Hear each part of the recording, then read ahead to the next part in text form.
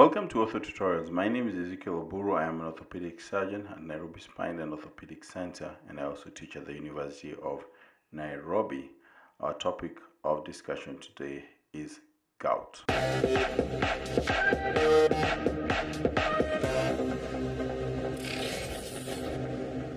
What is gout? Gout is a disorder of purine metabolism characterized by hyperuricemia, deposition of monosodium urate monohydrate crystals in joints and periarticular tissues, and recurrent attacks of acute synovitis. What is the epidemiology? In general, the prevalence of gout is 1 to 4%. Older age and male gender are two common risk factors noted globally. It is 3 times more common in males with two peaks in age of onset, that is 30 to 39 years and 60 years of age. So what is the etiology? In these patients, they have hyperuricemia. You can either have primary hyperuricemia, which is idiopathic, or you can have secondary hyperuricemia. In secondary hyperuricemia, you may have decreased uric acid excretion. This can be as a result of medications such as aspirin, loop diuretics, niacin, and thiazide diuretics, chronic renal insufficiency, ketoacidosis, and sometimes in the postmenopausal period. You can also have increased uric acid production due to a high cell turnover, such as tumor lysis syndrome, hemolytic anemia, psoriasis, or enzyme defects such as Leishman syndrome, or a diet rich in purine. And you can have either decreased excretion and overproduction of uric acid due to high alcohol consumption. So what is the pathophysiology? Gout is caused by precipitation and deposition of uric acid crystals in synovial fluids and tissues. It is associated with hyperuricemia but can occur in normal uric acid levels. Uric crystal deposition is triggered by increase in uric acid levels, acidosis, and low temperature.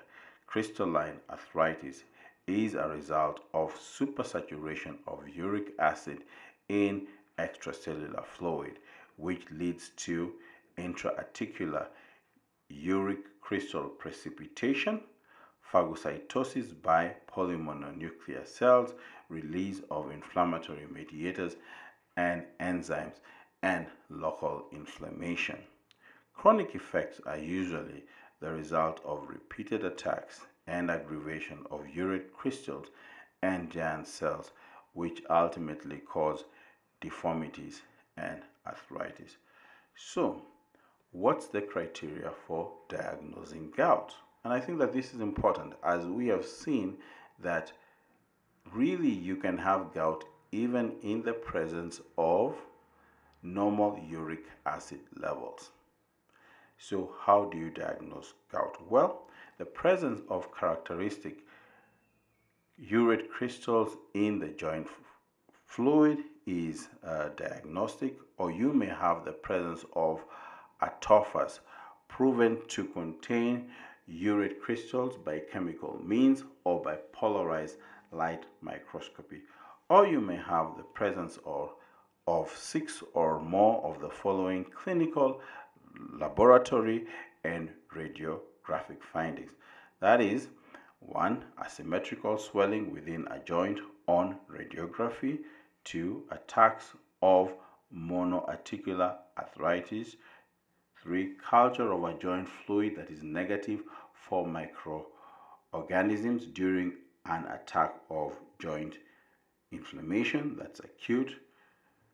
The next is development of maximal inflammation within 1 day of a joint, and hyperuricemia, joint redness, more than 1 attacks of acute arthritis, pain or redness in the first metatarsophalangeal joint, also known as podagra, subcortical cyst without erosion on radiography, suspected tophi, unilateral attacks involving the first metatarsophalangeal joint, unilateral attacks involving a tarsal joint. So sometimes you may not be able to get the crystals when you do aspiration of a joint, or really what I found as a barrier in my setup is to get a laboratory that can use microscopy to diagnose this, and therefore this clinical criteria or radiological criteria can be quite useful in telling you the patient has got gout or not. Joint fluid microscopy is utilized less frequently, primarily in ambiguous cases, aspiration of a joint or tophi, and detection of needle-shaped monosodium urate crystals, preferably intracellular, with brilliant negative birefringence on compensated polarized light microscopy is used to establish a diagnosis in these instances. However, this is quite rarely done, certainly in my setup. So what are the clinical features? Well, the clinical features can be seen, one, in acute gouty arthritis. This may be triggered by sudden increase in uric acid, diuresis, dehydration, and trauma. Most common manifestation are acute severe pain with an erythematous area around the region affected, swelling, warmth, and decreased range of motion. Some patients may also present with fever and desquamation that is usually seen overlying the joint during recovery. Typically, symptoms occur at night, waking the patient, and the severity peaks at 12 to 14 hours and slowly regresses over days to weeks.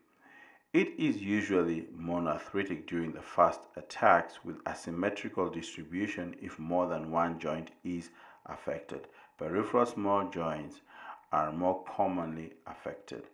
Then you can have the intercritical stage. After resolution of the acute attack, the patient is in the intercritical stage. In some patients, a stage of incomplete remissions is present with the persistent pain. Although the disease seems to be inactive, hyperuricemia persists and subclinical inflammation may be present in the joints. And then you can have chronic gouty arthritis. In this stage, there is progressive joint destruction with tophi formation. Tophi may be intra-articular, peri-articular, or extra-articular. The most common sites being the digits of the hands, the feet, and the knees, and the olecranon basa. They may lead to destructive, deforming arthritis with extensive bone destruction and deformities. So, how do we make a diagnosis? Well, we've said in the criteria, you may do arthrocentesis and synovial fluid analysis. Synovial fluid analysis is the gold standard for diagnosing gout, but should only be performed if polarized light microscopy, where needle-shaped monosodium urate crystals are negatively birefringent, on polarized light microscopy is seen. Then you can do laboratory studies that include serum uric acid levels, in which the patient may have elevated uric acid levels, but sometimes it may be normal. You also need to do a complete blood count with inflammatory markers. White blood cell count and ESR are typically elevated during an acute attack. What about imaging? One may do an X-ray. In acute gout, it is usually typically normal. It's useful for ruling out conditions such as fractures or patients with post-traumatic joint inflammation. In chronic gout, you may see punched out lytic bone lesions with overhanging edges known as rat bite erosions. You may also have radiopacity in the surrounding tissues. The joint space is preserved until later stages. So what is the treatment? One, I will first mention the recommendations. The American College of Rheumatologists has a number of recommendations. Recommendation number one is clinicians can choose corticosteroids and steroidal anti-inflammatory medication or colchicine to treat patients with acute gout. Recommendation number two, clinicians use low-dose colchicine when using colchicine to treat acute gout. Recommendation number three, they recommend against initiating long-term urate lowering therapy in most patients after the first gout attack or in patients with infrequent attacks. Recommendation number four, clinicians should discuss the benefits, harms, costs, and individual preferences with patients before initiating urate lowering therapy, including concomitant prophylaxis in patients with recurrent gout attacks. Then the other measures really, like limit the amount of alcohol consumption, limit the intake of purines, weight loss if the patient is overweight, and close management of comorbidities. What about acute gout flare-up? Well, you can have non-pharmacological measures such as rest and ice of the affected joint.